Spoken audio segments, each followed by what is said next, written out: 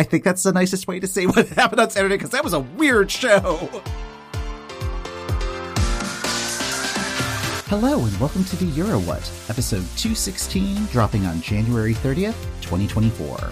We are a pair of Americans trying to make sense of the Eurovision Song Contest. I'm Mike McComb, and I'm here with my co-host, Ben Smith. Hey, Ben. Hey, Mike. In this episode, we'll be talking about Ireland, Luxembourg, and the start of a very busy February. How's it going, Ben?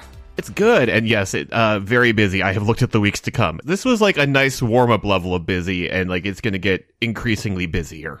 Yes, especially with, as this episode drops, the draw is just a few hours away, and we're going to get some more structure to this year's contest, and I think that's going to create walls for things to bounce off of. I feel like it's going to be a very bouncy season. Yes. Yeah. Like it's going to give some helpful structure to things. We've just had the entries we've gotten so far in a bubble and had to go, well, I don't know how this is going to do against anything. Watch, they all end up in the same semifinal plus France. So wild. Yeah. So the draw this year will have 37 countries. We got news that Romania did not approve a budget for participating in Eurovision this year, so they will be sitting out. The final vote was 5 yes, 4 no, and 4 abstain. I'm guessing you need to have a majority of the people present in order for a budget to pass. We won't be seeing Romania this year in Malmö, but they are going to instead focus on funding for the Olympics, which is going to be expensive for everybody, and then some modernization projects. Hopefully they'll be able to come back next year or sometime soon. Perhaps a year off is what the doctor ordered. Yeah, like that was my main takeaway. I saw some disappointment across the internet. I was like, no, I feel like Romania just needs to like have a year where they sit on the couch and come back refreshed, restored. Mm-hmm. Yeah, and I mean, that could work out for them. I mean, they missed out in 2016. That was for a different budget issue. Like, they had some debts that needed to be repaid, and so they were ejected from the contest. But yeah, they came back with Yodel It, and everything was super since then, right? Right? I'm not, as I definitely don't check Wikipedia to see if there's a smiley face or a frowny face for the remaining years. I'm thinking it's like more the squiggle line mouth face. So Squiggle line mouth face. There's the episode title. Yes, the country count will be 37. 31 of those countries will be divvied up into bowls and assigned first and second semifinal at the draw. The other 6 countries, that's the Big Five plus Sweden, they will be assigned semifinals to participate in, but they will, of course, be in the grand final, setting up the tent poles, waiting for everybody to come on over from the semifinals. So, yeah, really looking forward to structure. Yay. Yes. This was a nice weekend to warm up for the February to come. We kicked off on Friday with Ireland and their Eurosong process. Yes, our favorite process. I mean, I do like, it's good to just sort of like stretch out my exasperation muscles. Yeah. Get that in early. Get that in early so that like I don't sprain something later in the season. I don't want to be like completely disingenuous. Like, I feel like we had a lot of suggestions when we talked about Ireland in detail, and I think a couple of them came through. I thought the sound was much better this time around. The sound was better. The staging was weird though, because it was as though the majority of the studio floor was lava. Everybody was in the back third of the stage. I liked that the stage was wider this year. It wasn't that feeling of everything had to take place in an elevator shaft, which was kind of the feel the last couple of years. But yeah, it was very pushed back, way back. And yeah, there was a lot of empty space in front of the performing area. Was it supposed to be like an American Bandstand situation where you have like, the teens dancing in front of each act and like everybody got food poisoning, or just like, I was just very confused. Like, why is everybody in like the back third of the staging area? To Ireland's credit this year, I thought that they picked a really interesting lineup of songs. I would say yes. I mean, more interesting than previous lineups. It's sort of grading on a curve because like some of their previous lineups have not been great. As songs were getting released day over like the week or so they were dropping them, I was surprised at a couple of them. The two that I was excited to see and kind of wanted to see somewhere near the top were Elsha's Gotabin and what ended up winning Bambi Thug's Doomsday Blue.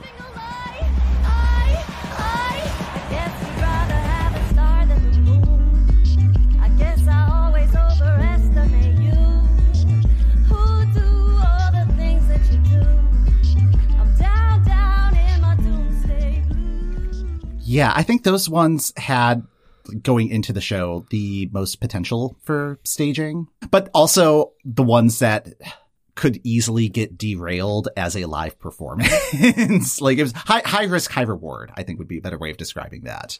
Well, and I would argue that one of them did get derailed performance-wise. I really liked the concept behind what Gotubin was doing. It's very high concept. It is an entry partially in Irish about how when you learn Irish in school, the only stuff that you retain is things like the numbers. And I think it is probably the only song of this Eurovision season where the bridge is about asking to go to the bathroom. So far. Like, I haven't seen Latvia's entries. Anything is possible. We should talk about the winner, Bambi Thug and Doomsday Blue. What do you think of this one? The Eurovision entry that it most closely comes to in my mind is Montaigne's eventual entry from 2021, because, like, it's doing a hyperpop thing. I like that they're going out on a limb and picking a thing that is both screamy and then very sweet during the choruses. I think that both Gotubin and this one had some staging issues, but this one feels like it really has potential to think about what does this look like in an arena. Yes. The song itself, it's not like, I don't hate it, but it's not my favorite. Like, it feels very Marmite, which I think is something that Ireland needs to do. Like, people will be talking about this one. But yeah, the staging for it, at least in that particular venue, was really reading like high school talent show. And I'm hoping with a budget, with a team to really work and develop this performance, that it's going to elevate. Like, if they put on the same show as they did on Friday, I think it's just going to fall flat in an arena. It needs something bigger. It has a starting point. And from the interview with them and the pre-roll, they seemed like they really want to develop this and make this as big as it can be. Whereas, like, I got really worried when Elsha was like, we're going to show you a taste of what we want to do on the big stage. And what they want to do on the big stage is Daz Samson's teenage life. Yeah, I really dislike the staging of that performance. Like, I just thought it was really annoying. Oh, yeah. No, like, it highlighted all of the parts of the like, the flute little solo bit over it, where I'm just like, no, this isn't what you should be highlighting from this. That one felt the most Ireland at Eurovision, and yes, yeah, like it was Ireland at Eurovision parentheses derogatory. Yeah, which should we talk about the judging panels? Yes, let's talk about the judging panels, because like Ireland loves to have 17 different juries, only 3 of which are voting. There have been rumors going around that Eurosong might spin out into its own national final next year. And I really hope that's the case, because having the in-studio panel giving feedback that nobody can take action on except the winner, and then the audience booing anything that is potentially negative, but 100% correct. It's just like, this is not American Idol 2004. So I had to leave 4 entries in to go see a talk led by a friend of the show, Maura Johnston, with Chris Molanphy about his new book, which is great. And then like I came back and watched a recap of everything else and was just like, oh no, this boy band is terrible. The good stuff in the lineup was good, and the bad stuff was very generic. Yeah, and very what Ireland has been doing. But the fact that the boy bland, as I've been calling them, were it not for the national jury, they probably would have won. Yeah. It's like, I was looking at the international jury's results going, what are y'all doing? Your job here is to pick something that will get Ireland out of its morass. Yeah, or just keep kneecapping them until... Yeah, it's like the stuff that they put towards the top of theirs would absolutely have kneecapped Ireland. It's the stuff they've been sending. It's the stuff that doesn't work.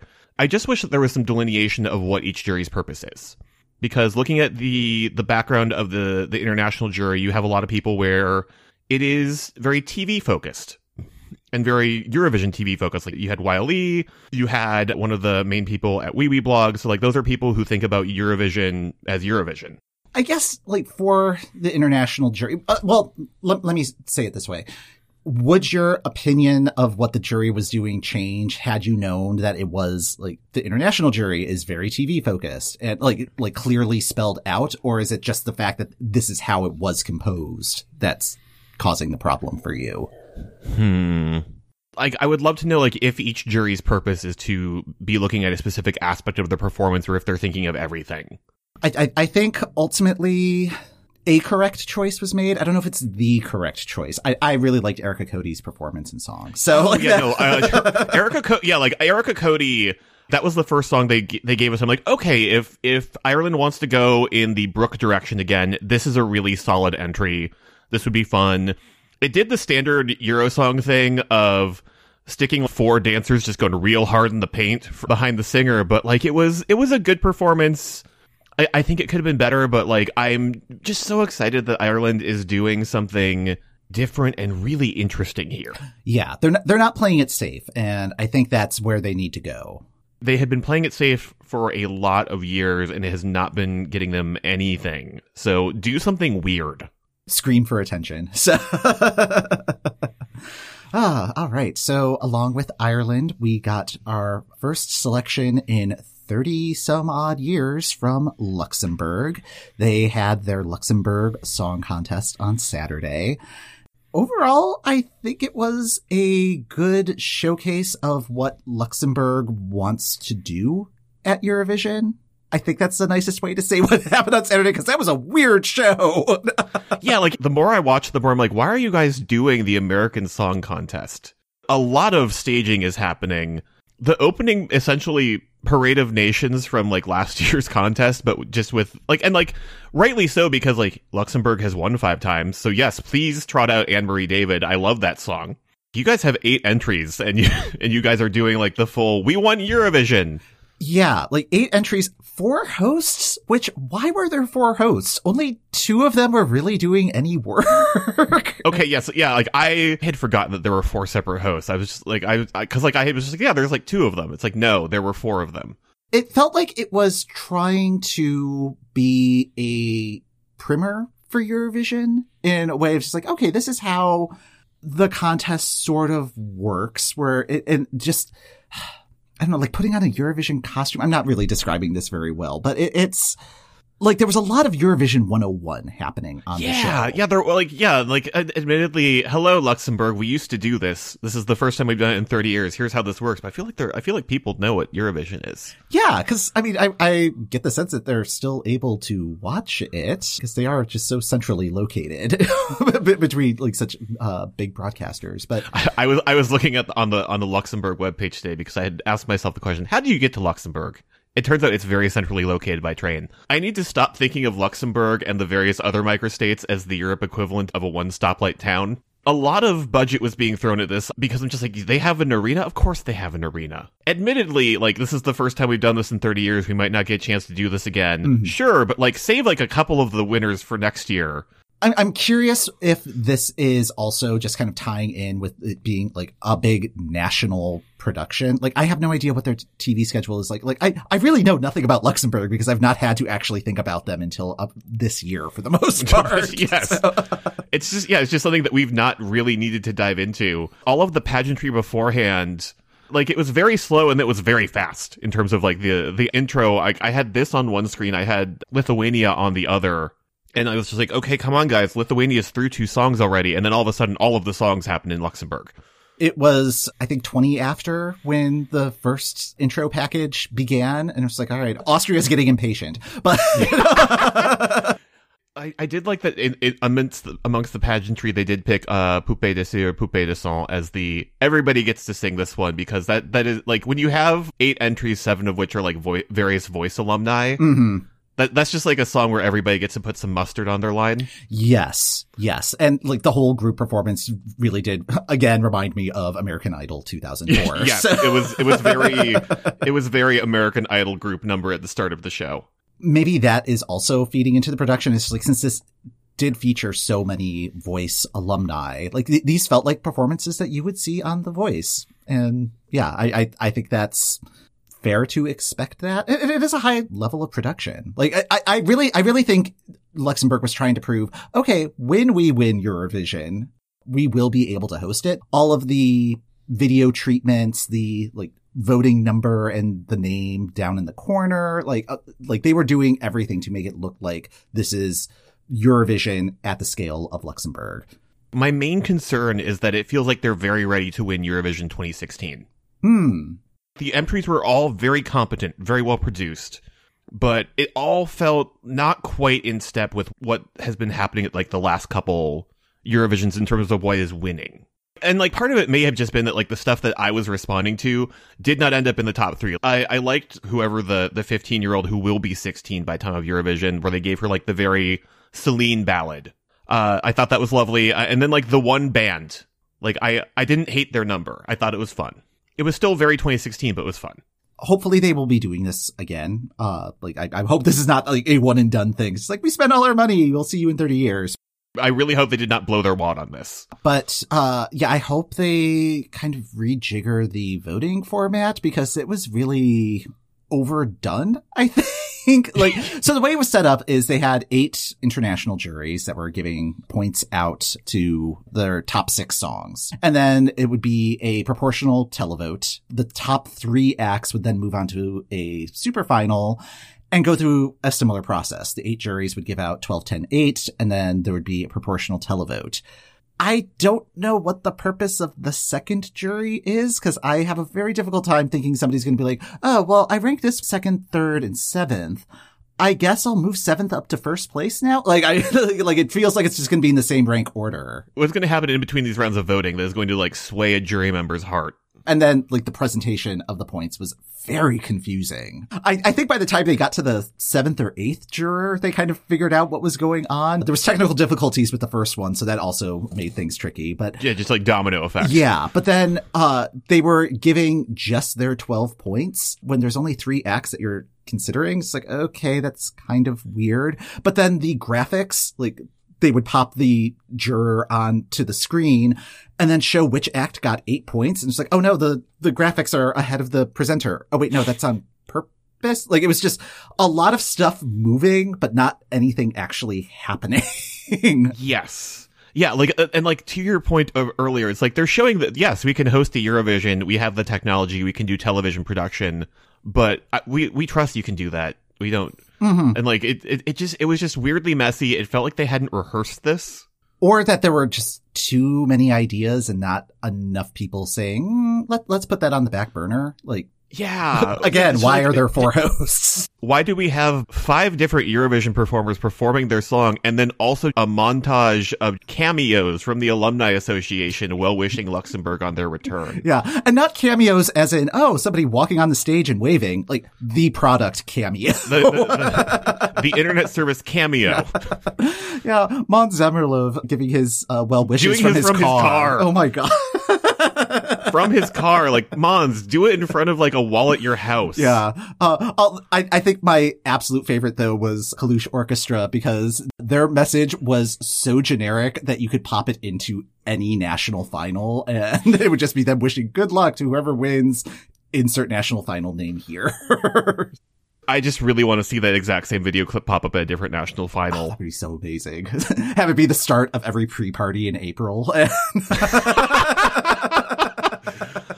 Oh, but yeah, no, just like, I feel like if nothing else, even if they never return, I feel like Luxembourg has made a very strong case for like why the Eurovision Hall of Fame or museum or whatever should be located there instead of in like Sweden. Yes. Yeah. I mean, if anything, the convenience of a central location. So 2 hours by train from many of your favorite cities. Yeah. So, I guess we should probably talk about the song that won.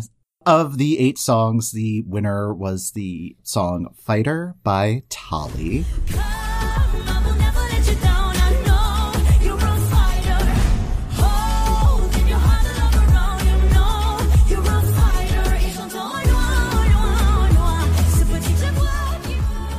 I really enjoyed this performance. I have a difficult time seeing it really standing out from a full field when we get there, but yes to all of this. Like, It was like, of the 8, was it the correct one? Yes. Is it good, but in a way that doesn't really stick in my head? Yes. I had to watch it like twice this morning. Okay. Song wise, it's there. It's present. It's a competent Eurovision song. I don't want to be there when they have to tell one of the 6 dancers that they can't go to Malmo. I was getting so unreasonably angry when there was more than 6 people on stage, because that happened a lot. And I was just like, Luxembourg, Who do you think you are? you know how this works. You can't use absence as an excuse. One of my favorite Eurovision tropes that really is only for me is like when you have a vocalist very nicely singing their song and like 2 to 3 dancers just like going at it. Yeah. with an energy that does not match the song. Mm-hmm. I don't have any immediate suggestions for how this could get zhuzhed up. I have a feeling when they do have that tough conversation with the dancer, they are going to have to tinker with the choreography a little bit. It also was reading a little too close to the choreography from Slow-Mo, particularly with the costuming and stuff, but not at that level of performance. Like, it was just like kind of hinting at that. It's like, let's mess with the aesthetic a little bit. It was the slow-mo that you order from Wish. So that was Luxembourg, and Iceland was making their announcement like right after Luxembourg. Iceland has the last couple of years done a reveal program where they show their full lineup. Everybody is getting coffee in various places around Reykjavik. It makes me all sorts of weirdly nostalgic for the times I've been there and been like, oh, I've been at that coffee shop. Yay. Yeah. I like this year's lineup. It felt like Iceland has sort of been like restocking its musical well when it comes to Eurovision and like just trying some stuff because like, Sistur made it to Italy and made it to the final. So there's sort of okay, do we keep going acoustic? Do we kind of take things in a more up-tempo way? This class of 2024, at least from like the little snippets, feels much more up-tempo, but also feels more cohesive as a group of songs, weirdly, than the last couple years for me. Hera Bjork is back, who represented in 2010. She's popped up at various Songvakeppnins. Just seems like a fun person in general. I would like to hang out with her. I want to hear her behind-the-scenes stories. Yeah, fun wine ant energy. One that I have absolutely seen live before, both because they were at Airwaves in 2019 and they've been part of Dathi Frere's band during some of his touring, is Seastone. And then from last year's Songvakeppnin final, we had Sigga Oaks, who was the super 80s kind of I want to dance with somebody vibe from last year's final. Right. Okay. Big one that I was waiting to see if it was confirmed or not, Bashar Murad was possibly in the mix. Yeah, Iceland's taking a stand. We'll put it that way. There had been some discussion, I think we mentioned it on the show, that the Association of Composers and Lyricists of Iceland and activists of the boycott, divestment, and sanctions were petitioning RÚV to potentially pull out of this year's Eurovision. RÚV took the step of saying they're going to chat with whoever wins Songvakeppnin and evaluate after discussing with the winning artist, but Bashar Murad is in the mix. Bashar Murad collaborated with Hatari in 2019. He is a queer Palestinian artist, and I'm just very intrigued because as soon as you sent me the article, I was like, I really want to see who the co-writers on that are. And it turns out they are Einar and Matthias from Hatari. Okay. Yeah, I was wondering if Hatari was going to be part of the festivities this year, given what happened in Israel in 2019. As soon as this was announced, Iceland has moved to the top of the bookkeepers table. And I know we say do not listen to the bookkeepers, but yeah, this has gotten very tense very quickly, I would say. So I mean, I would like, even without all of the potential the potential controversy, it needs to be said. There's a chance this could flop. Oh, yeah, absolutely.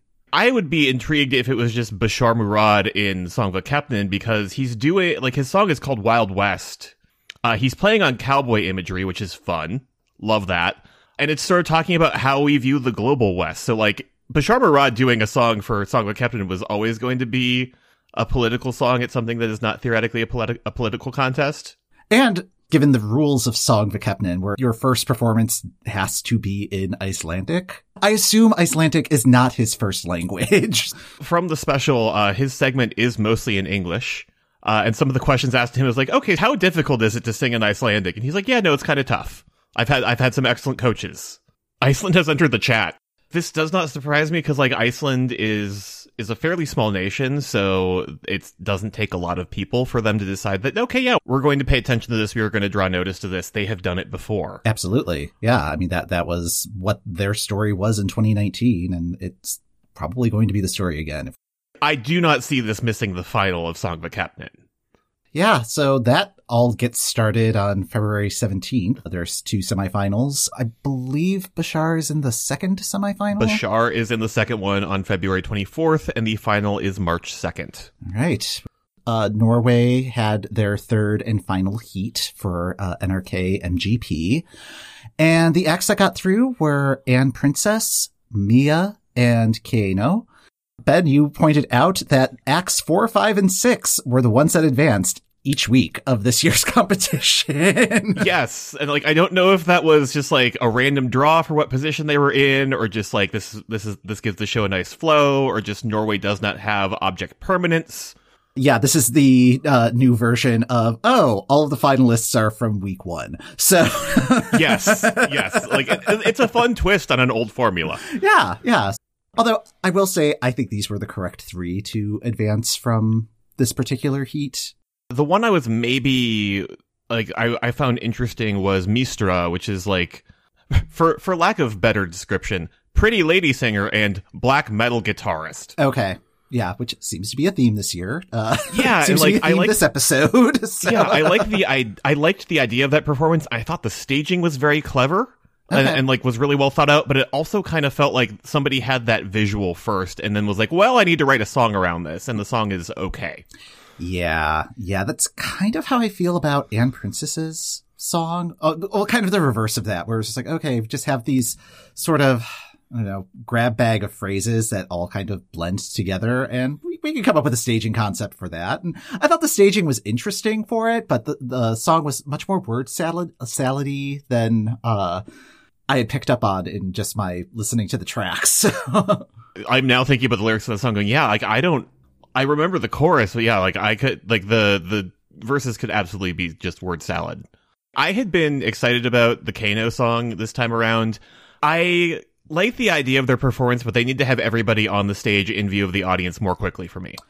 Yeah, like this track has been interesting to me in that it is a Keino track, even though it like prominently features Alexandra, which is fine. Like, I mean, they are a trio, and like you have to balance that out. But yeah, it really seems like the 2 guys are really in the background, and so having them not on screen, it's just like, oh well, their presence, I miss their presence, but at the same time, their presence isn't necessary. The one thing that really isn't necessary, the TVs with the lips on them, no thank you.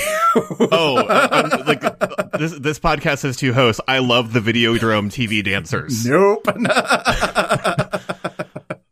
Yeah, like my one note for that performance was just like, I could have gone my whole life without having to see the TV people. So. Okay. Again, like I'm just like, I love the fun body horror aspect of this. Yeah. Okay. Yeah. That is where we differ. Really, I think I might not have had as much of a problem, if they didn't cut to it just being the lips on the screen. If it was just them dancing with just the like, image. let's stay on the band. Yeah. Minor things that can be fixed between now and May, you know? Like the thing I like about that song is that it feels like Keino went to the Barbie movie and we're like, we could make an Aqua song. And then we're like driving home from that and heard Padam Padam on the radio. We're like, that's what we're doing. We're doing a Norwegian version of Padam Padam. There we go. Yeah. So, yeah, it was no surprise that they got through for me. Yeah. That was the easy one. The one that I'm really disappointed is not quite the right word, but I was really looking forward to Mia's performance. I think Green Lights is a fantastic song, and like getting back to the lyrics of things, it's like, okay, this is where you take an idea and build off of that idea throughout the song, and like really getting into the idioms of it. But that performance was such a Euphoria clone that it was just like, oh, this is not what you should be doing. This is not the one. Yeah. I mean, like just the part where she is moving around the stage, that choreography needs to be fixed because it looked ridiculous to me. Yeah. Yes. It's immediately snapping. Oh, right. Yeah. No, that part of the choreography where because it's just her on the stage. Although I really do appreciate that they were using lighting as a main feature of the performance. I feel like that is an aspect that does not get utilized quite enough at Eurovision. And it sounds like particularly with the staging this year, lighting can be a very powerful tool in the tool set. And I like that Green Lights could be taking advantage of that were it to make it to Malmö. What is your pick to win? I feel like I am never on the pulse of what Norway wants to do. Because, like, last year I was like, yeah, they're going to finally send Ulrike. And no, Alexandra was the clear winner. I'm still kind of rooting for Keino. I mean, I think this is a strong performance for them. I feel like, no, I'm going to pronounce this wrong. Goethe? How do you handle those A's? Goethe? Yeah, Goethe? Goethe. Yeah, Overham could be a surprise one too, although they do have to change the lyrics of the song. And it's very funny because it's not like a copyright issue. It's these are the existing lyrics of a medieval ballad. Can you guys do like a little bit of a zhuzh? Yeah. Which is fun. Yeah. Like I love the fact that Stig Karlsson, the head of the Norwegian delegation, specifically called out the copyright issue aspect of it. It's like, well, were people questioning copyright on 1,000-year-old manuscripts? I mean, even Disney like has to realize that you can't have a copyright that long. So yeah. I mean, the other one that like I really like, but I have no clue how it's playing with Norwegian public is Judge Tenderly of Me. Clunky as those lyrics are, like the performance just really blew me away. But I have no clue if that's the mood that Norway's in this year. Yeah, that's the tricky part. Like, what is the mood? I look at Kano and I have nitpicks about the performance and how they stage it, but like I trust them to restage that for Malmo in a way that works with that stage, and that makes it a little bit more dynamic if they get the win. And I think it's going to make a difference in the final, since that is going to be in an arena and not a TV studio. Like, I think that performance, if the vocal can fill the arena, because that was kind of my nitpick with Kano's performance on Saturday, where it's not that the backing track was doing a lot of heavy lifting, but it really felt like there was a lot more background support than I think they can get away with in an arena setting.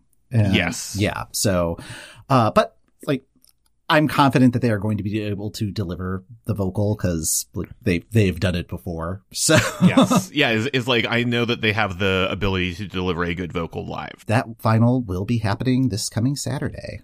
Yes. Lithuania's process continues. We had Heat 3 this week where Pluie du Comet and Be Careful was the jury's choice. And Showers Impossible was the televote choice.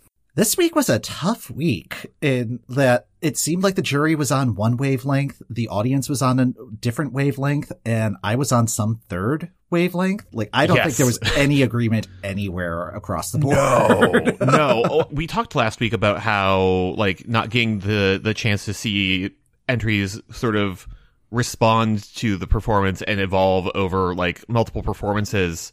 I think that Lithuania could have done slightly more of a cull this year. We have 40 entries out of 60 entries received. There were only 60? Yeah. Oh, yeah, wow. I was looking at the details. Yeah, they had somewhere in like 60, 65 things to choose from. They cut that down to 40. Looking back at previous Pabando Mishnayos, in 2021 there were like 20 things plus the Roop. Right. Otherwise it's been around like 30 to 36. I can see maybe wanting to build up the pool a little bit, because there are a lot of people who aren't competing this year that have been like pretty consistent appearances. Like I'm thinking of like Gabrasi. We're getting a lot of interesting new talent, but like some of it definitely feels like not quite ready for prime time. Yeah, which really like week 3, I think is the time to put in that set and just kind of see like what rises to the top. But yeah, this was a very confusing scoreboard to look at the end of the day, because like I'm a little bit baffled at why the jury picked Be Careful. I thought that was really kind of a flat performance and song all around. I thought that the vocal on Impossible was nice, but the song itself was kind of whiny. Yeah, I actually bailed on that one before it finished. There were a couple that I was just like, I think I got the idea here, and like moved on because life is short. I have been waiting for a week where it's not just the juries 1 and 2 and the televotes 1 and 2 as the things going through. And we got that this week. Be Careful was 3rd with the televote. Impossible was 4th with the jury.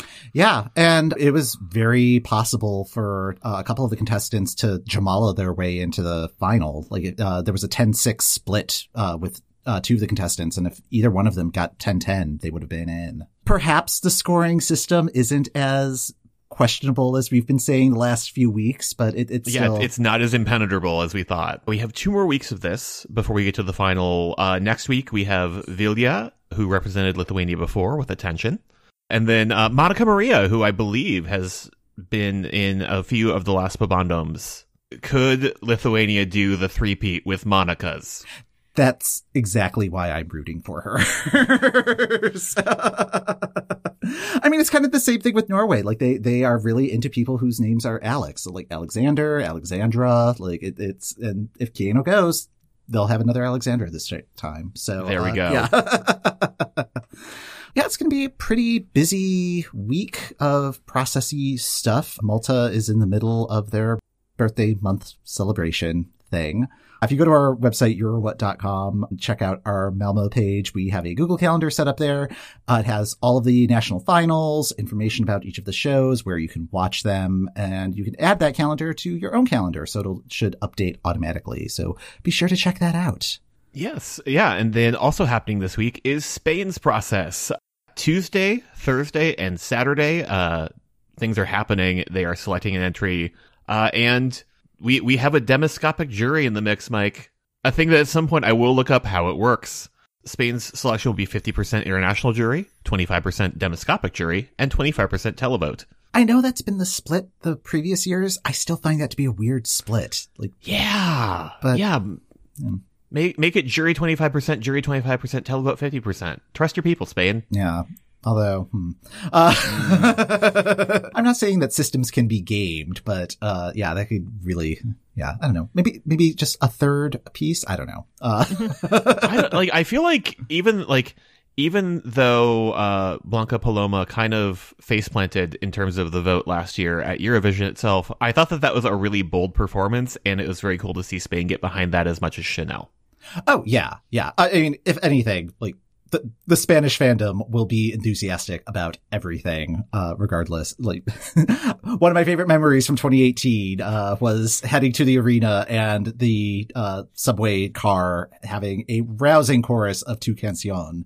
The only time I heard anybody excited about that track. So. Lol.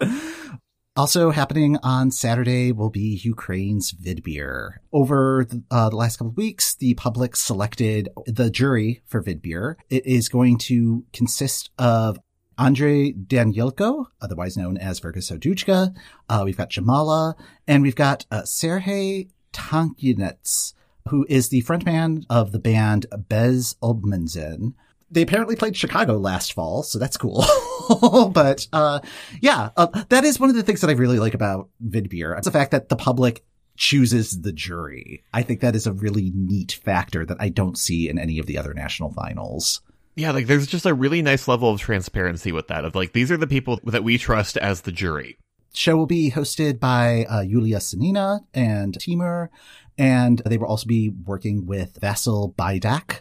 And it's actually going to turn out to be a Ukrainian Dancing with the Stars season 7 reunion. When I was doing background on Serhi, his Wikipedia page mentioned that he did Dancing with the Stars. And it's like, oh, well, who else was on that season? Yulia Sanina was the runner-up that season.